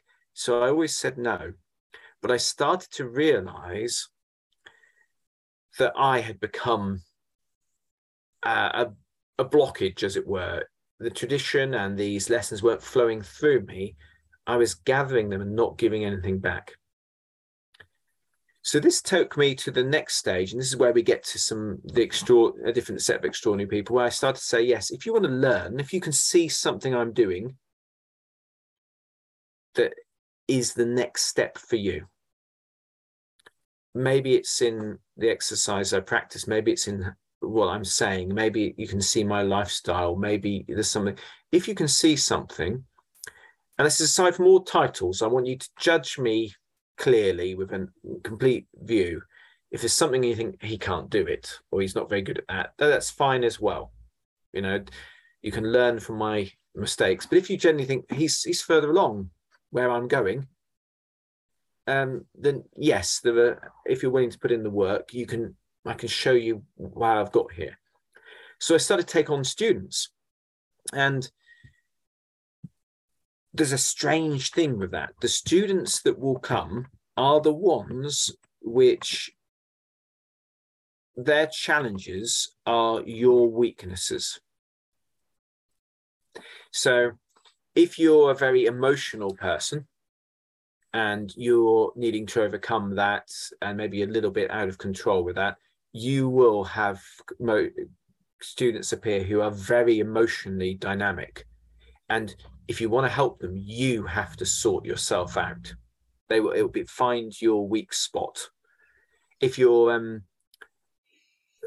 we talk about the too disciplined. If you are an ascetic and you're taking it to the edge, people who look up to what you're doing are often the people who they've got the same values. So they come to you and say, oh, I can see you haven't eaten in 9 days and I'm going to do the same. So teaching, often you meet yourself and you need to balance things up. In reality, the teacher we probably should have is the one that's quite different to us. So we don't end up, we tend to practice the things we find easy, when in truth, we should practice the things we find hardest. It's so easy if you're, talented in an area to specialize in that because it's very comfortable. But going the opposite way and actually practicing your shortcomings. So, but because of nature, and you will also teaching teaches you to be humble. I realized very early on that the only way to genuinely do this was to want the person to be better than you, to actually to go past you. Because otherwise, there's little parts of your subconscious who are trying to keep you in the teacher and them in the student. And you keep viewing them like a student. You've got to view everyone like a star. You've got to make a constellation. You're on the journey together, and they'll have their own advantage, and you can learn from them. You can really learn from them. And yeah, that's a really important thing. So you've got to go in that thinking, I want you to be better than me. I want you to get past me. I want you to stand on my shoulders so you can see further. And I will be your student when that happens. This is going to be superb. I found you have to do that. So many of the remarkable people now that I meet are students of mine, and I can see the amazing changes they're making in their lives and the things they're doing. But let me end on this note. I like to think that I have an attitude of open to learning, and keep that attitude of open to learning, no matter who it is or where it comes from. So I was once in that log cabin and I was cleaning up, and I wasn't thinking about what I was doing, not fully. Someone had brought their friends over and their children were there. And I got a wet cloth and I started wiping I was about to wipe the floor, but you could see by the positioning, the plan was wipe the work surfaces, wipe the table, wipe the floor. And a little sort of like toddler, young girl, said to me, "Don't do the floor first." I thought, and I felt like arguing back. I felt like saying, well, no, the reason for my mind was trying to, but I thought, no, she's right. Don't do the floor first. I said, absolutely correct. I hope to be open to learn from all sources without pride or expectations getting in the way, whether it's, as I said, a toddler or a great guru or wonderful teacher who's celebrated. I don't want to get caught up in expectations or limitations. So that concludes our journey through meetings with remarkable people. Have you got any thoughts, reflections, or questions, Steve? It's been a long conversation. Yes. Yes, it's been a long conversation, but a fascinating one. And I think you folded there into those stories in sometimes explicit ways and sometimes very subtle ways, all kinds of layers of lessons and insights that you've picked up. I think it's a very valuable 2 hours of story and explicit teaching that you've shared. Thank you very much. Thank you.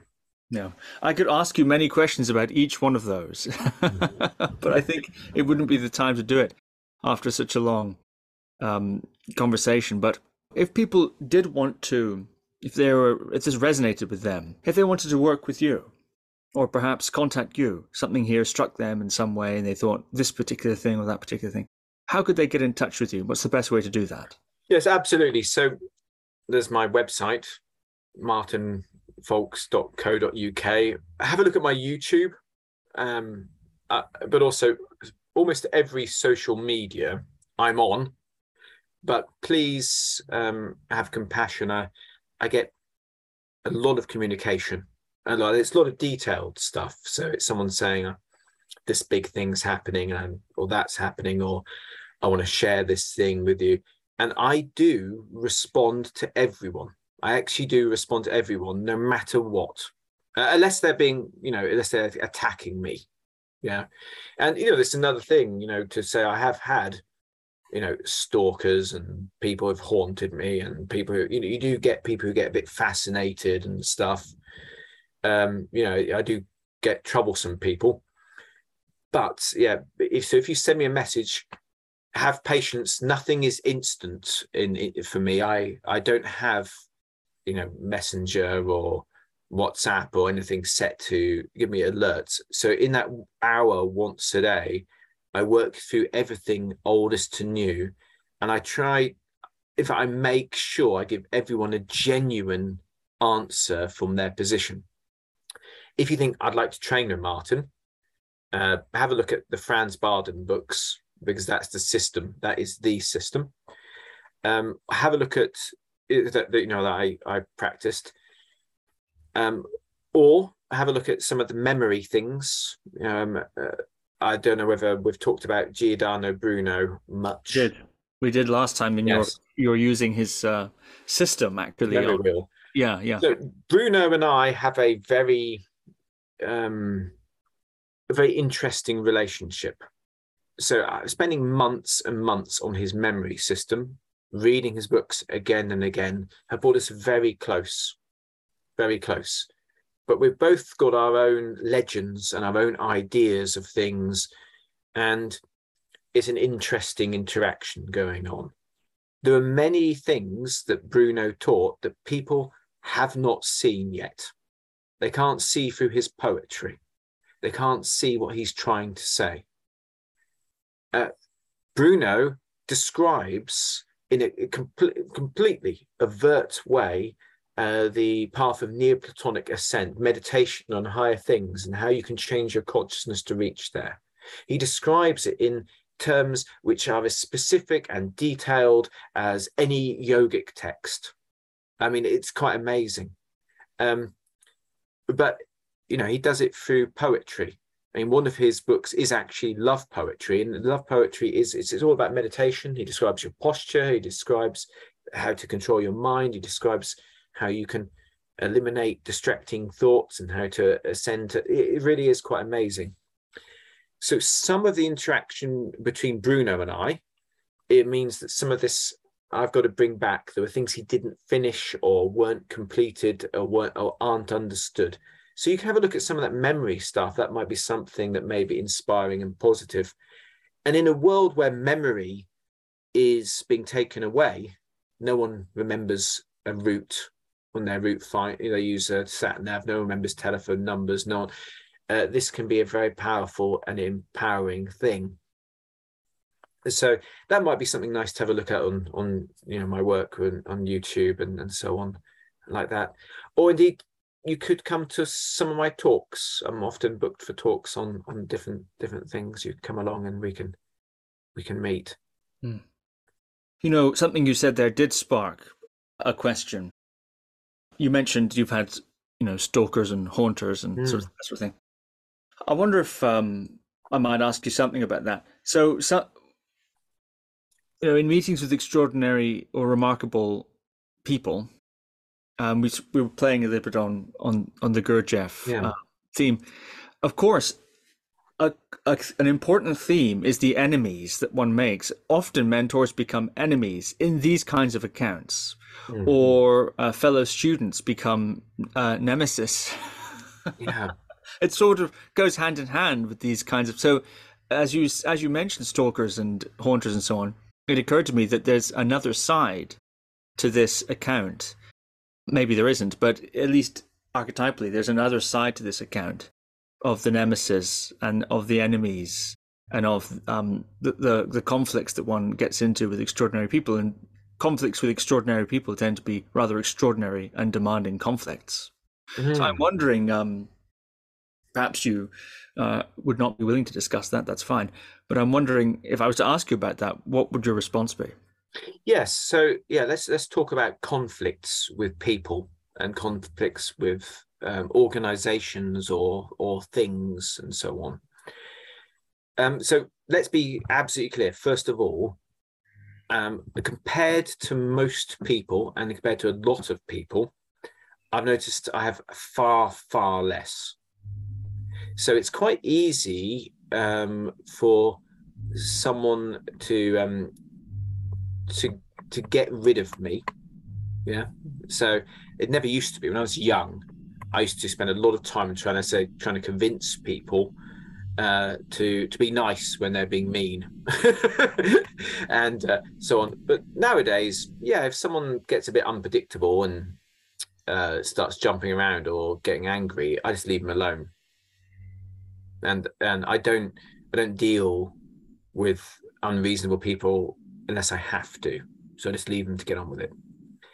And a lot of things that cause big conflict with people don't seem to, for me. So I'll give you an example. I'm a member of an organization, and there's a big decision.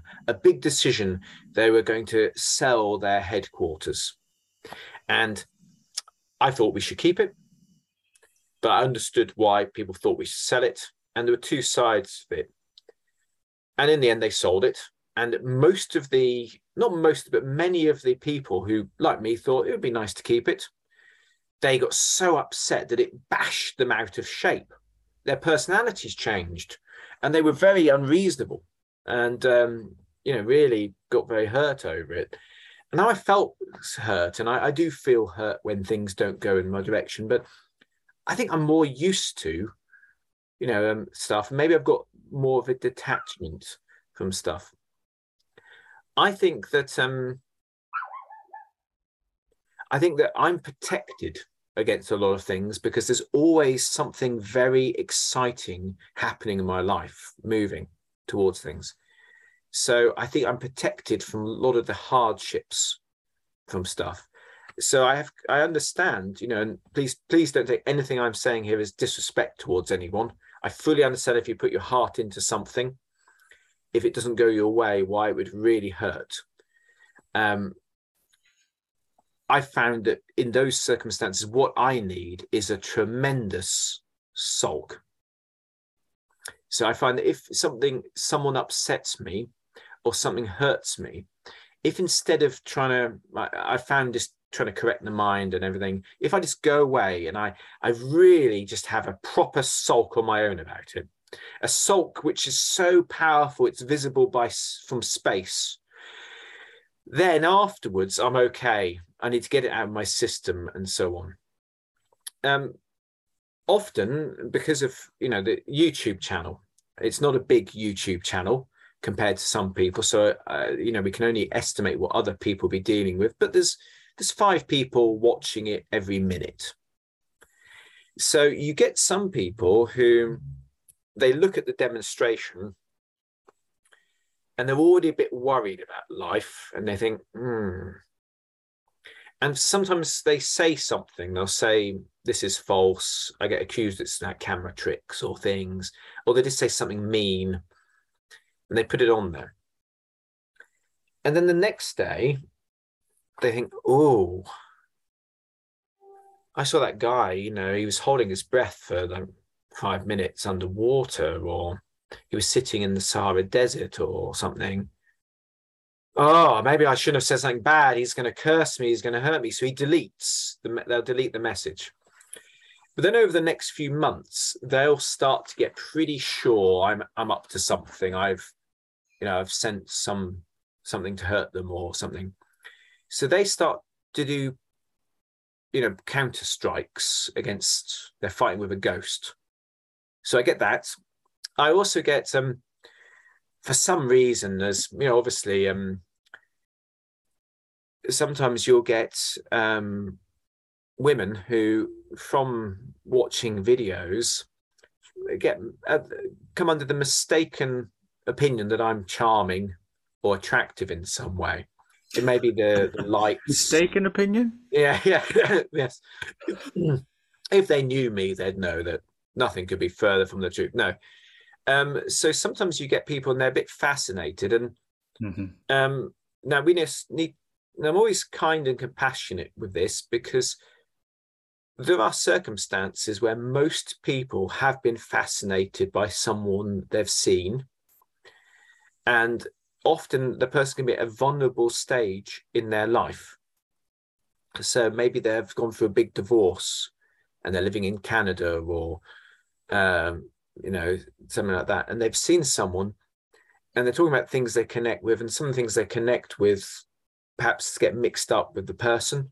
So they really love the teachings, So now what I've found is, to begin with, I used to just treat those people like everyone else, and I made mistakes.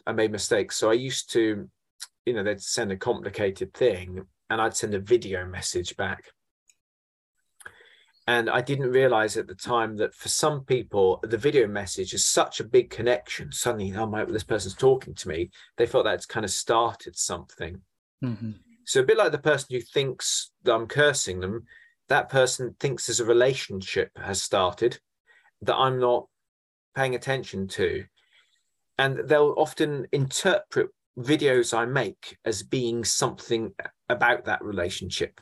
So someone will send me a book and I'll say, wow, this is a brilliant book. Look at the beautiful heart-shaped symbols on the front. And that person thinks that's a message to me. He means that. So and those people can become trouble. They actually can become trouble because they start to feel rejected or confused and stuff like that.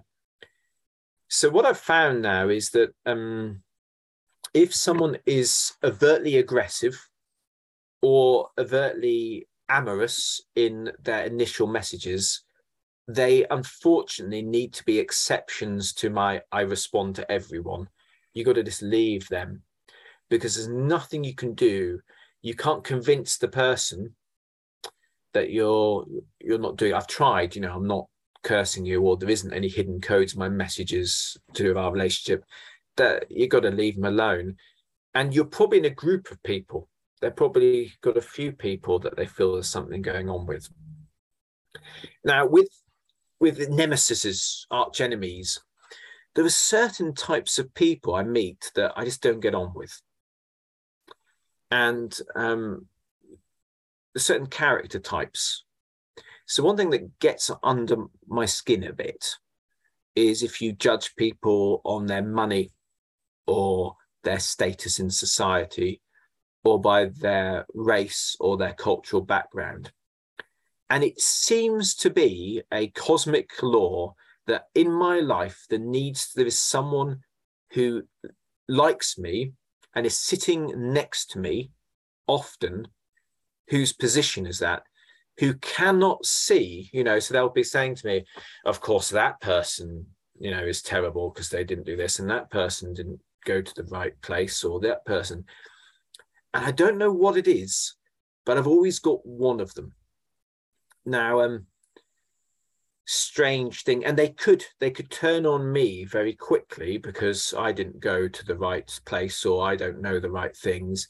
And actually, I'm probably the worst person because I don't know a lot of what's going on. Nowadays, people say, what about this person? And I say, who are they? And they say, it's one of the most famous rock stars on the planet, Martin. I say, oh. So what about this person? I say, I don't know who that is. They said, what? That person's in charge of this country. Oh, are they? Okay. A lot of things just, I don't read newspapers, don't watch television. A lot of things float past my life. So, a lot of so now with everyone, I try to do my best for them. So unless they're actively attacking me or actively attacking someone else, I'm not going to take aggressive action. But I'm also not going to get rid of people around me who I disagree with. I think, because that could mean they end up in a bubble. The racist person or the people who disagree with that person disappear, and there's still this racist groups reforming them. So I'll be there to sort of say, and not in a nasty way, and I'll judge it. Now, I used to, when I was younger, just say things straight. Now I use timing. So let's imagine you and I were at a meal, everyone's a bit drunk, and somebody says some inappropriate things. Let's say it's a person who comes from a different era says something and it's against someone because of their sexuality or their... In that moment, they say it, but I see some people offended, but it moves on. The guy's drunk, he's in front of people. What I'll do is I won't say anything then, but I will wait, and I'll probably go and see him. I'll go and see him. Hello, how you doing? Lovely to see you. Wasn't that a lovely night? But then when it's me and him, so there's no audience to be humiliated in front of, I'll explain to him. And I'll say, listen, you probably didn't know this, but you made a joke. Yeah. And this was the joke. And these people were hurt by it. Be aware that's not the first time. You tend to, when you get a bit drunk, make these jokes.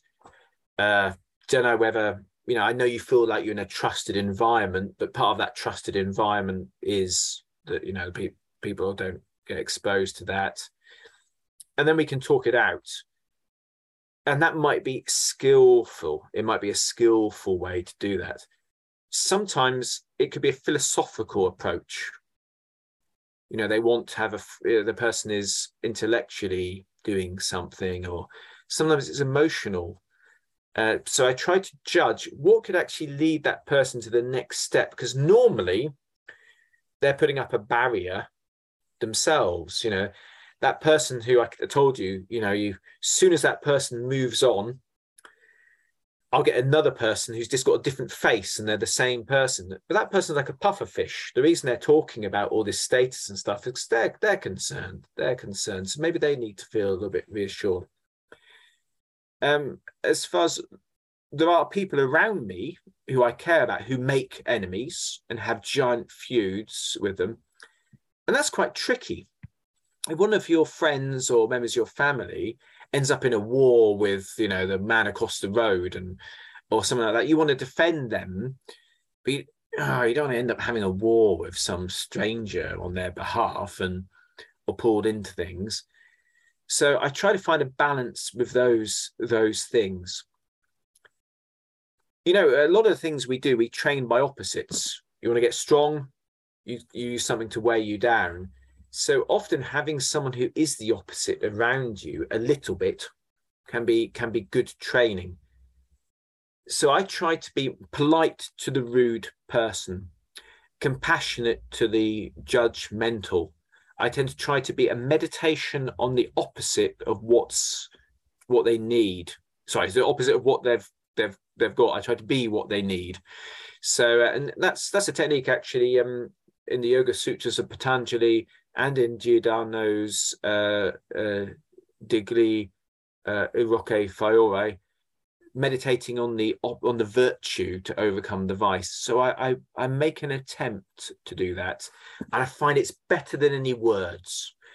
I talk about skillful speaking, but often there's no. You've got a 3% chance of it working by talking to them. But if you set the example, that can be a very good thing. And instantly, response is very, very powerful. So when someone says something, how you respond, it really leads the position. So if someone says something admirable, if you show them, wow, that's amazing, but they say something a bit worrying, and you're, what? You can show that. Where you look, what you do. This is a very powerful thing. Students, I have no students that have become enemies. I have students that have left, and I make my school hard to join, easy to leave. I really don't want anyone there who doesn't want to be there. If they think, hey, this man's not what I'm after, or this isn't working, or the constellation isn't what part of that's brilliant. And no hard feelings, no trouble. Same with, authors. I'm a publisher for a living. Teachers, there are some teachers who are a bit incommunicative with me. I don't know, I'm not absolutely sure. So it's a bit, I think, yes, here's this amazing thing. Do you remember this? Or this is that, and they're a bit meh. I think, oh, meh. It's a bit less than I'd kind of expected back. And maybe that's a bit of a funny thing. I listed some people that I'm not training with anymore. And maybe when I sort of move to the next step, because the mission is to get a specialist skill for they can feel a bit, or maybe they're just fully occupied with other people. Organizations, some people end up in wars, don't they? They're a member of this society, and the society doesn't do something, or the society isn't what they want, and they end up in these big wars. I never really had anything like that, and something I just leave anything I'm not connecting with or interested in, and move to the next thing. So I think that quite works. So yes, transforming conflict doesn't exist as much in my life as other people's, and some people have really been transformed by things. And I'm also aware, so I've got to make this point, I'm also aware I haven't had as tough experiences as some people have had. So there are experiences I've had which were real challenge for me, real challenge, to do with loss, to do with people passing away, to do with pets that I've really loved, and they've gone through, health problems and eventually, died. It's real challenging stuff for me. I'm very emotional with friends, and I'm often confused that people I used to, do you know, Steve, you'd be shocked by this. There are some people that I used to play with when I was 6 or 7 who don't want to keep in touch anymore. Dumbfounds me. So yes, often I've got friendship which is still there, and I'll contact someone and they're a little bit I've kind of moved on, Martin. Hmm. So I get that sometimes. So I think, yeah. So, but I think I've had an easy ride compared to a lot of people. And some of that is an interpretation. So some people I know have gone through exactly the same things as me. My parents split up when I was young, and that was tough. But it looks like it was tougher for a lot of people. That kind of thing. So yes, not the conflict hasn't been so big for me, and I'm quite a hard person to argue with. You'd have to go some to get ongoing interaction with people, with me over something. Or there'd have to be a cash prize at the end. If we have an argument and when the winner gets a cash prize, then I might engage, or something, or some reward. From outside, I've actually often wondered. I've seen people who've had a relationship with their teacher, and it's been a really close, really wonderful, ongoing teacher-student relationship for many, many years. And they have had a giant falling out. And they're still teaching the martial art they've been learned, or teaching the meditation style they've learned, and the teacher is still teaching it, and they don't speak anymore. And I've looked at that and I thought, how can you guys deal with that? That would break my heart. That would absolutely break my heart. I find it even hard to carry on doing the same thing. I feel like, no, I'm not teaching, Shaolin Kung Fu if I can't teach, if Shifu and I aren't. I'd find it too painful. I think it's amazing people carry on and overcome it. And I've been wanting to restore harmony all the time. I've been wanting to find somewhere where it was okay. Are these things you have observed yourself? Yes, of course. I think you're pointing to a pattern so classic, it's almost archetypal. Not inevitable. It's not the only way the teacher-student relationship can go, of course not, but it's very, very, very, very, very, very common. Okay, so that's interesting. So that's not nobody I've trained with. I don't think if I phoned them right now and said, hello, I'm coming over, I think that some of them would be surprised, think, oh, okay. But I don't think any of them wouldn't think, okay, I'll make tea. And if I called and said, I'd like to stay over, I'd like to, because that's a bigger imposition, isn't it? I think everyone I've ever trained with has got a good disposition towards me, and vice versa. And maybe I've been lucky. Maybe I'm good at choosing teachers. And I think if I am good at choosing teachers, it's because I've done so on ability. So not what they're saying, not what other people say, not what they look like, what they can actually do. That might be that. It might be.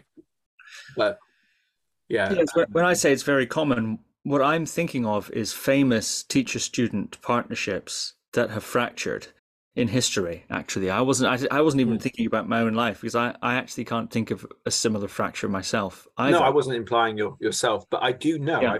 I've got friends who don't talk to their teacher anymore. Yeah, and it's a bit like when someone splits up from a relationship. Yeah. So if you were to have a snapshot of them in love in the middle of it, you'd say, oh, she's the most wonderful woman in the world, and she's so brilliant, and we're soulmates.